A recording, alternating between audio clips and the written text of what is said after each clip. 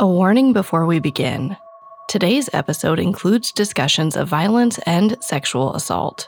Caution is advised for listeners under 13.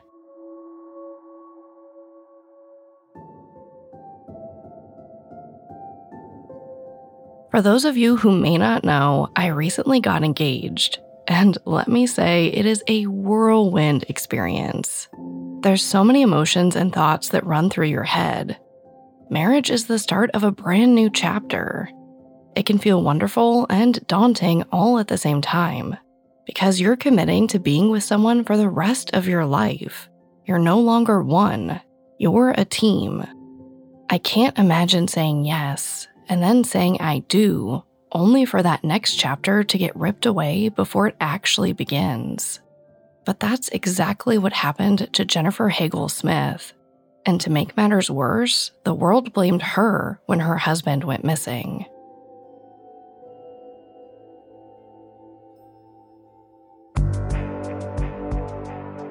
I'm Sarah Turney, and this is Disappearances, a Spotify original from Parcast.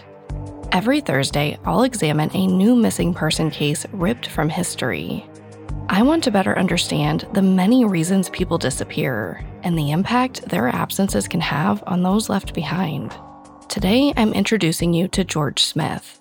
In 2005, George and his new wife Jennifer set sail on their dream honeymoon, a Mediterranean cruise. But a few days into their journey, George disappeared. To this day, the answer to what happened to him depends on who you ask. This episode is brought to you by Anytime Fitness. Forget dark alleys and cemeteries. For some, the gym is the scariest place of all, but it doesn't have to be. With a personalized plan and expert coaching, Anytime Fitness can help make the gym less frightening. Get more for your gym membership than machines. Get personalized support anytime, anywhere. Visit AnytimeFitness.com to try it for free today. Terms, conditions, and restrictions apply. See website for details. This episode is brought to you by Amazon Prime. You know Amazon Prime is not just a shipping subscription, right? It's got everything, including streaming TV and movies on Prime Video. And of course, Prime's fast, free shipping. Go from watching your favorite shows to getting your favorite things. Whatever you're into, it's on Prime. Visit Amazon.com/Prime to get more out of whatever you're into. There's a new class of blockbuster drugs. Drugs like Ozempic. They're changing bodies. And all of a sudden, just the weight starts falling off. Fortunes. It just got too expensive. They're just bank breakers. And industries. There was a lot of excitement. There was a lot of skepticism. The impact of these drugs from business to health is just beginning. From the Journal, $1 Trillion Shot. Find it in the Journal feed wherever you get your podcasts. I've shared a lot of stories with you by now, but in all of my research, none of them have come alive quite like George Smith's. There are so many home videos and photographs taken of George and his new bride up until the moment of his disappearance. Doing research for this episode felt like living alongside them, and it makes the case that much more emotional to share. They look happy, radiant, blissfully in love, connected to each other's families. And I want to start today's episode before all that disappears, on their wedding day. It's June 25th, 2005. 26-year-old George Smith and 25-year-old Jennifer Hagel say their I do's at a Victorian mansion overlooking the Atlantic. Their marriage comes as no surprise to anyone in attendance. According to friends, as soon as George met Jennifer, she became his life. Everything changed for the better. They live in Greenwich, Connecticut, a very wealthy suburb that's within commuting distance to New York City. George is part owner of a local liquor store, a family business he runs with his father. He's well known and well liked around town, especially for his humor. He knows how to make people laugh. Jennifer's the daughter of a police officer and an aspiring grade school teacher. She's bubbly, intelligent, and striking. She and George got engaged last year on a trip to Aruba. It was apparently a picture-perfect moment. The ring, the sunset, everything. Having seen the home videos, I can tell you their wedding is just as picturesque. It feels straight out of a fairy tale. It's everything a happy couple could ever dream to have. George and Jennifer can't keep their eyes off each other. And you can feel the love their guests have for them. The following day, the couple says goodbye to their friends and family at a farewell brunch. Almost immediately, they fly to Barcelona to begin their honeymoon. There, they board the Royal Caribbean's Brilliance of the Seas, a massive cruise liner that they'll call home for the next 12 days, while sailing to romantic destinations like France, Greece, Turkey, and Italy. On board, George and Jennifer make friends with other guests, including Paul and Galina Kvitniski, another newlywed couple, and a 20-year-old California college student named Josh Askin who's vacationing with his parents. But when the cruise liner docks in Mykonos on July 4th, the couple spend the day alone. They take the afternoon to walk around the island, basking in the sun and joking about wanting to move to Greece permanently. At some point that day, George emails his parents saying he's having the time of his life. He jokingly writes, quote, "Don't get in contact unless it's the end of the world or someone's dying." At about 6 p.m., the couple heads back to the ship to clean up for dinner. They've dined with Paul and Galina a few times before, but tonight they opt for a solo date. They tell their friends they'll meet up with them in the ship's casino later. Around 11 p.m., Jennifer's playing blackjack, and George is teaching their new friend Josh Askin how to play craps. Paul and Galina join in the festivities, and eventually, so do 3 other 20-somethings, a group of Russian-American students, cousins Zachary and Greg Rosenberg, and their friend Rusty Kaufman. Naturally, everyone's drinking.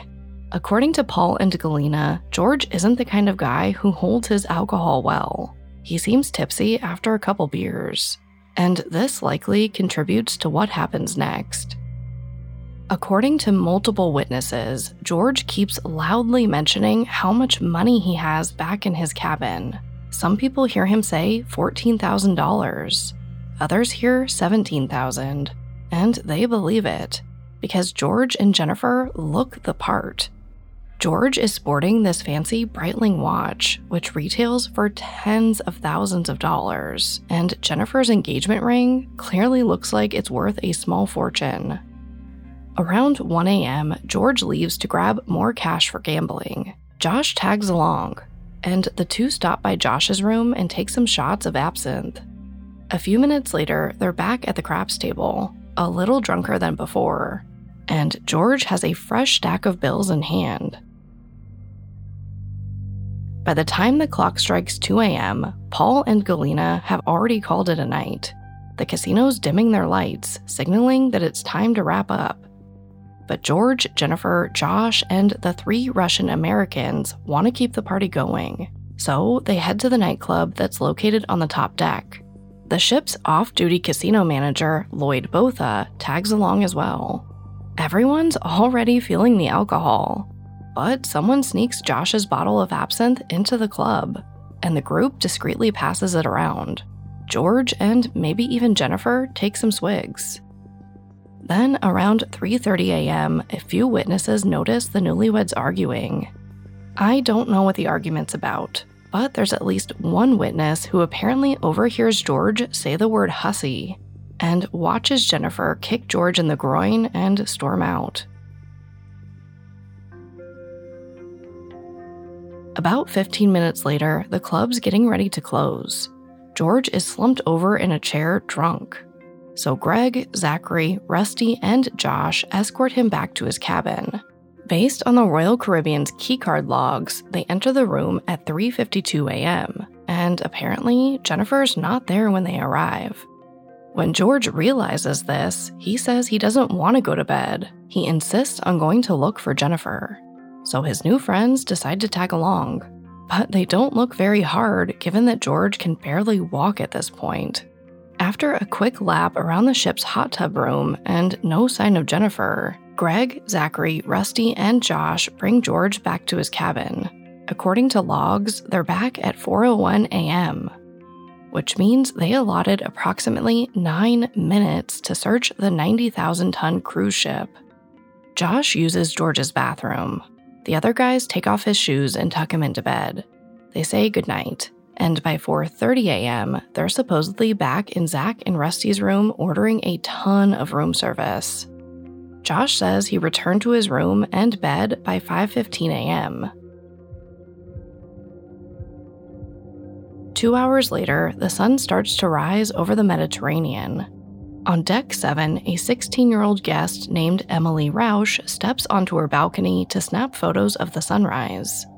But as she does, she sees a large red stain on the canopy protecting the lifeboats just below her cabin.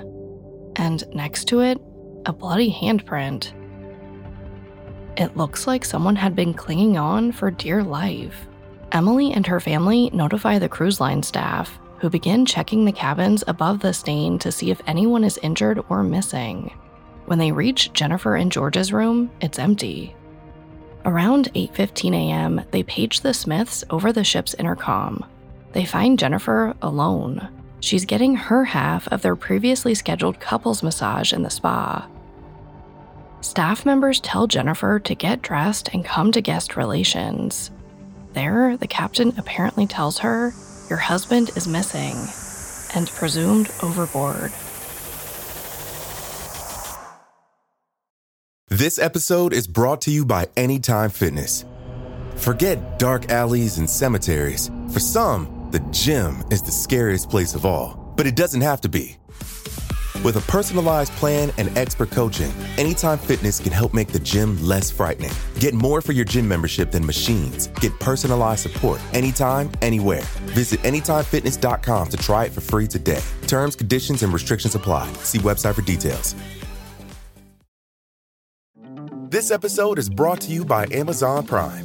You know Amazon Prime is not just a shipping subscription, right? It's got everything, including streaming TV and movies on Prime Video. And of course, Prime's fast, free shipping. Go from watching your favorite shows to getting your favorite things. Whatever you're into, it's on Prime. Visit Amazon.com/Prime to get more out of whatever you're into.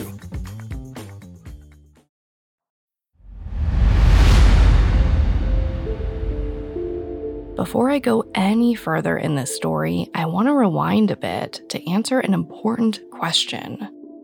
Where was Jennifer between 3:30 a.m. when she left the nightclub and 8:15 a.m. when staff members found her in the spa? Now, I want to make her side of the story very clear, because over the years, she's come under fire for suspicion that I don't think she deserves. There are plenty of witnesses who see Jennifer leave the club alone that night, including a man named Troy Gonzalez. Troy's a member of the ship's cleaning staff, and he notices that, like everyone else she was with, Jennifer's drunk. He sees her hit her head on the wall as she stumbles towards the elevators.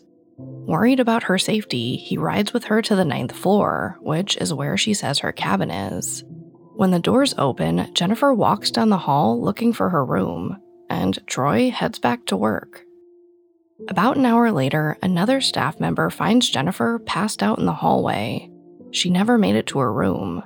She's so drunk, they call 2 security officers to take her to her room in a wheelchair. According to the Royal Caribbean's logs, she keys into the cabin at 4:57 a.m., meaning roughly 30 minutes after Josh Askin and the others left George alone in the room to go order room service. And when Jennifer arrives at 4:57, George is gone. The balcony doors are shut, and the blinds are closed.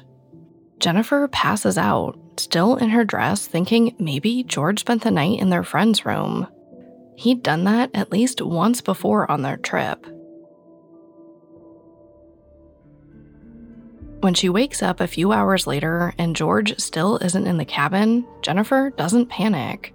She's frustrated more than anything. She and George have a couples massage to go to, and she has no way of getting in touch with him. She figures if he's that hungover, he deserves to miss their appointment. She'll get her half of the couple's massage without him, and he'll regret it later on. So when Captain Michael Lactorides tells her George is missing and presumed overboard, Jennifer is understandably shocked. Now, the captain tells Jennifer that he believes what happened to George was most likely an accident. But at this point, I'm not sure he can or should be making that statement, because it's not based on any security camera footage or concrete evidence. What he says is there's a quote butt print in the morning dew on the Smiths' balcony railing. As the captain explains it, George was probably smoking a cigar or something when a wave rocked the boat and he fell. That's it. And Jennifer believes this version of events, because why wouldn't she? This is the highest-ranking officer on the ship. She has no reason to doubt him. Nobody's told her about the blood. She knows George didn't intentionally go overboard. So at this point, an accident is what makes the most sense. It's only later that day, after the cruise liner docks in Kusadasi, Turkey, that Jennifer finds out there's an open, active investigation into the cause of her husband's death. While the rest of the guests file off for a day of sightseeing, Jennifer is told she needs to stay on board. According to her, she can't go back to her room until they examine the scene. She's also told not to call George's parents, which is why she calls her father, and he delivers the news to the Smiths about their son's tragic death. Meanwhile, since she can't go into her room, Royal Caribbean gives Jennifer some branded clothing to wear. Then she, Josh Askin, and the Russian Americans are rounded up and questioned by Turkish authorities. Greg, Rusty, Zach, and Josh all tell the same story. It's the one I told. George got incredibly drunk, they helped him back to his cabin, and put him to bed. Jennifer, on the other hand, draws a complete blank. She says she doesn't remember passing out in the hallway. She doesn't remember leaving the club. She doesn't remember the fight she had with George or kicking him in the groin. This has to be devastating for Jennifer. She can't help Turkish investigators with any information, however much she wants to. And if eyewitnesses are right, her last interaction she'll ever have with her husband was an angry one. She has to live with that knowledge forever, even if she doesn't fully remember the details. During their examination of George's room, Turkish authorities find blood. It's not a lot of blood. In fact, it's hardly noticeable. But here's why it's significant. The marks may be small, but it almost looks like someone painted the number 11 on the sheets in blood. George's mother, Maureen, wonders if someone pinched George's wrist while trying to remove his very expensive watch, which could indicate a robbery. Maybe even a robbery gone wrong.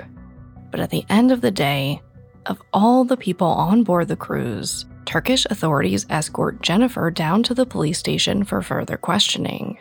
She's interrogated, then brought to a nearby hospital, where for reasons I can't explain, Jennifer says a staff member lifted up her shirt and looked down her pants. Meanwhile, she knows she's supposed to be back on the cruise liner by 7 p.m. when it's set to leave. After hounding the police to take her back, Jennifer arrives at the dock only to find out the Brilliance of the Seas is taking off without her. Her and George's belongings have been packed up in their suitcases. They're already waiting for her. Whatever didn't fit, someone haphazardly stuffed into Royal Caribbean shopping bags. According to Jennifer, this is when it all washes over her. George probably isn't coming back. He's gone forever. She's now alone, in grief in a foreign country where she doesn't speak the language, possibly under suspicion of having a hand in her husband's disappearance. Sit in that for a second. In Jennifer's account, Royal Caribbean kicked a 25-year-old woman, presumably a widow now, off their ship without explanation, hours after telling her her husband's missing. Now, Royal Caribbean refutes Jennifer's version of events here. In a PR statement released in 2006 titled Top 10 Myths Regarding Royal Caribbean's Handling of the Disappearance of George Smith, they claim Jennifer wasn't left alone in Turkey. She was escorted by a female staff member, and Royal Caribbean claims they made travel arrangements for Jennifer because she wanted to go home. Who's telling the truth? Well, I'll let you decide that for yourself. As Jennifer watches the brilliance of the seas sail away, she doesn't know that there are other Royal Caribbean passengers who will become persons of interest in her husband's case still on board. Several people come forward with information that suggests George's new friends may have done more than just tuck him into bed that night. At around 4 a.m. on the morning of the 5th, a vacationing deputy police chief named Cleet Hyman woke up to the sounds of cheering in the cabin next to George Smith's cabin. He said it sounded like a college drinking game. He banged on the wall to get them to quiet down before calling security around 4:05 a.m. After that, Cleet heard voices coming from George's balcony. There's a bit of arguing, as well as a few men speaking in another language before saying good night. Then the voices move back to the bedroom, and it sounds like someone slams cabinet doors closed and starts moving furniture. Cleet then hears George's cabin door open. He goes to the peephole to see who's causing the commotion, and notices 3 men walking away from the room. 3. That's important. Remember, there were supposedly 4 men who tucked George into bed. Cleet checks his watch. It's 4:18 a.m. when the men walk by. Then, a few minutes later, Cleet hears chairs shuffling on George's balcony, followed by a chilling thud. Cleet's not the only person hearing all of this. In the room on the other side of George's cabin, Pat and Greg Lawyer hear almost the same exact thing. A voice says goodnight. Someone tells George to calm down. Then, at 4:25 a.m., the thud. 5 minutes later, there's a knock on George's cabin door. It's the security guards that Cleet called 25 minutes ago. Greg Lawyer exits his cabin and tells the guards everything he just heard, and says they better go in and check on what's happening inside George's room. But the security guards just dismiss his concerns. They tell Greg that George's room is silent now. There's no reason for them to enter anymore, which is so frustrating in retrospect. But I want to mention one more detail the lawyers apparently overheard that night, right before the thud. A woman's scream. As far as I know, that person has never been identified. But it couldn't have been Jennifer, because at almost the exact same time, she's discovered by cruise line staff sleeping on the wrong end of the hallway. But even though Jennifer has an alibi, in the days after George's disappearance, Greg, Zach, Rusty, and Josh make statements that possibly cast Jennifer as a suspect, or at least unfaithful. They all say Jennifer left the club with the off-duty casino manager, Lloyd Botha, even though other witnesses say she left the club alone, and Lloyd's keycard confirms he was in his girlfriend's room by 3:25 a.m., when Jennifer was still at the club fighting with George in front of witnesses. All the accusation does is show that the young men are lying. And it's not the only time they're caught in a lie. Remember earlier when I said the boys claimed to be back in their rooms by 4:30 a.m. ordering room service? According to official logs, they keyed into Zach and Rusty's room at 5:03 a.m., almost half an hour after the thud. There's also no record of any of them ordering food. In fact, some of the young men had been banned from placing room service orders for verbally abusing the staff. And verbal abuse wasn't their only offense on board the cruise ship. Complaints had been lodged about the Russian Americans for sneaking liquor and smoking on board. And the night after George Smith went missing, Greg and Rusty were accused of raping an 18-year-old passenger, while Josh watched on.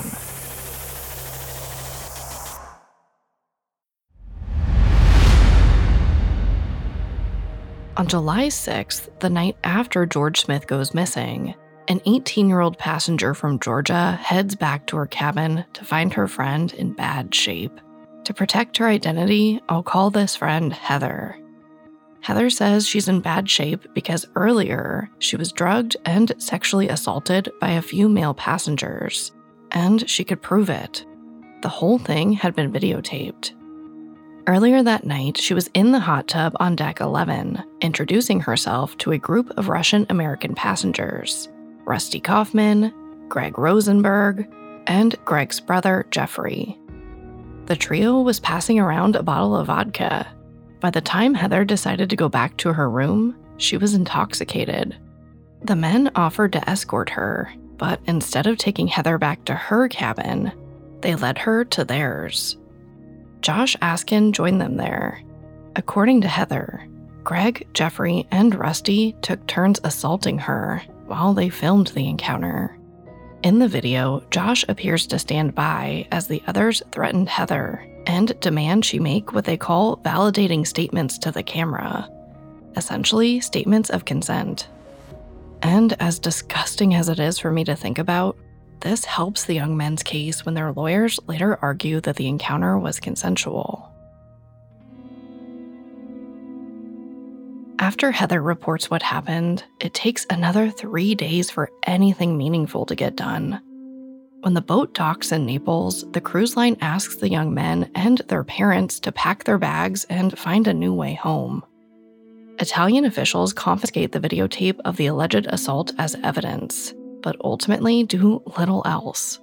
Since the boat was in international waters when the alleged crime occurred, it's technically outside their jurisdiction. After minimal questioning, they let the families go on their way. They wash their hands clean of it.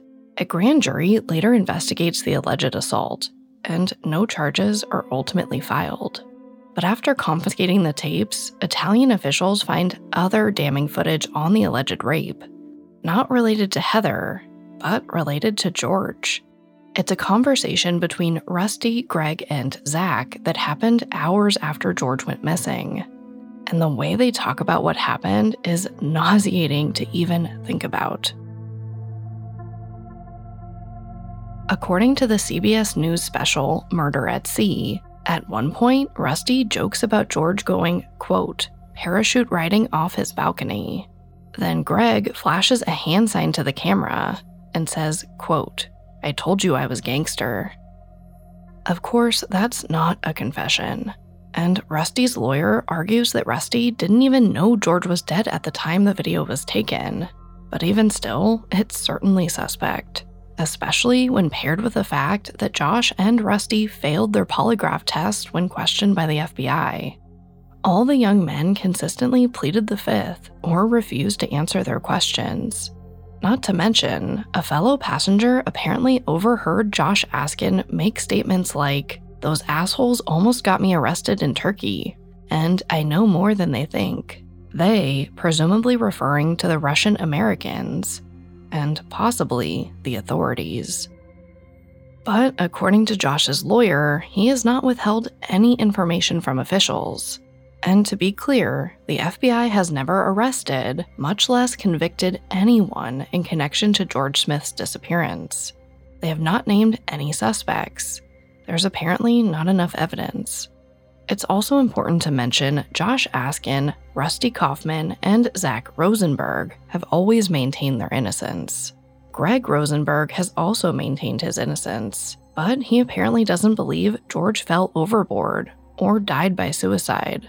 He's gone on record saying, quote, something crazy went down that night, and I hope one day they find out the truth.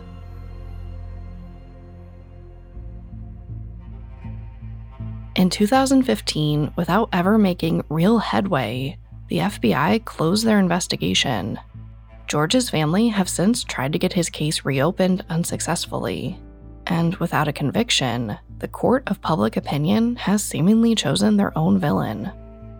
Jennifer. One of the main reasons I think Jennifer has become an easy target is because she has little memory about the night's events, and people think that's suspicious. Setting aside the gender roles that I believe are at play here, I don't think people would feel the same if it was a man who couldn't remember. Drinking in excess isn't a crime. Not to mention, investigators have suggested that Jennifer and George may have both been drugged that night.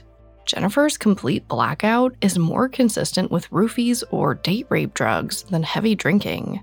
And yet, for some reason, the media focused their attention on Jennifer. Then, when she didn't cry during interviews or play the part of the stereotypical grieving widow, the backlash only got worse.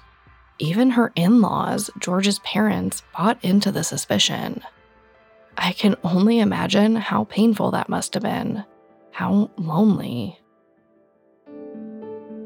When George's case finally saw its day in court, his sister Bree argued that Royal Caribbean failed her brother many times over.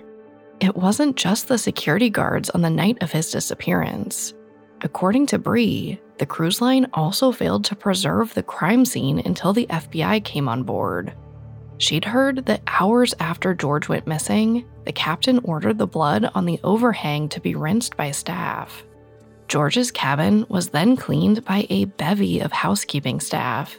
Meanwhile, the information the Royal Caribbean did collect over the course of the investigation was only reluctantly handed over. Brett Rivkin, a maritime lawyer hired by the Smiths, claimed that a team of risk management attorneys for the cruise line were flown out to Turkey upon news that George was missing. They reported the event to the FBI, but suggested it was an accident, allegedly withholding all the information about the multiple noise complaints and the blood in the cabin. Worse, they apparently interviewed guests in an effort to change the narrative, perpetuating the lie that foul play couldn't have been involved when it clearly was on the table. Now, once again, I should mention Royal Caribbean's official statement differs from some of what I've presented. The cruise line claims they did everything they could to preserve the crime scene. According to them, by 2:30 p.m. on July 5th, Turkish authorities were done with a forensic examination of the room, and Royal Caribbean staff were told they could clean the cabin. The room was sealed before an FBI officer came to take photos on July 7th, which still means they cleaned the crime scene before the FBI arrived. But regardless, Royal Caribbean wrapped up their statement by trying to assuage public concerns. They claimed George Smith was just one of 5 people to ever fall overboard during one of their cruises. But that number may not tell the whole story. See, in 2005, it was perfectly legal for cruise lines not to report crimes aboard their ships. Anything that did get reported was on a voluntary basis. As long as they were 12 miles offshore when it happened, they were not beholden to any jurisdiction other than their own. Rapes, assault, murders, and disappearances were all allowed to go uninvestigated if the cruise line wanted to keep them quiet. Which I imagine more often than not, they did. Honestly, I could start a new podcast focused on cruise line cases alone. There might not be a protocol for how to properly handle these situations, but it really feels like if one did exist, it would read, deny, underplay, and/or throw money at the problem until it goes away. But I'm not going to let George's story disappear with him. And neither is his family. There's no amount of money that can silence the dedication and love of a grieving family searching for the truth. In 2010, partially inspired by George Smith's case, President Barack Obama signed the Cruise Vessel Security and Safety Act. It mandated cruise lines to contact the FBI and the Coast Guard immediately in the event of any homicides, suspicious deaths, kidnappings, assaults, and disappearances.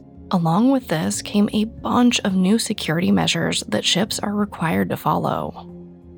As of this recording, George Smith's disappearance remains unsolved, but I have hope that one day that might change. For now, we'll have to settle for this slight increase in accountability. It's not much, but maybe now George Smith's story won't become someone else's.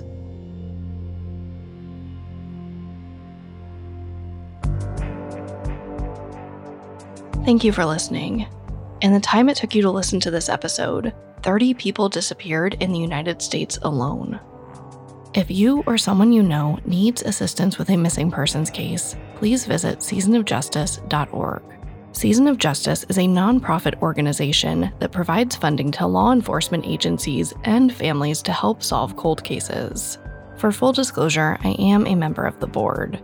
It's a great resource for both law enforcement and families in order to bring closure to those impacted by unsolved violent crime. Among the many sources we used for today's episode, we found Joan Lowndes' book, Man Overboard, Inside the Honeymoon Cruise Murder, as well as reports from CBS News, NBC News, and Greenwich Magazine, extremely helpful to our research. You can find all episodes of Disappearances and all other Spotify originals from Parcast for free on Spotify. Disappearances stars Sarah Turney and is a Spotify original from Parcast. It is executive produced by Max Cutler, sound design by Alex Button, with production assistance by Ron Shapiro, Trent Williamson, Carly Madden, and Aaron Larson. This episode of Disappearances was written by Lori Gottlieb, with writing assistance by Nora Patel and Connor Sampson, fact-checking by Haley Milliken, and research by Mickey Taylor. To hear more stories hosted by me, check out my other podcast, Voices for Justice.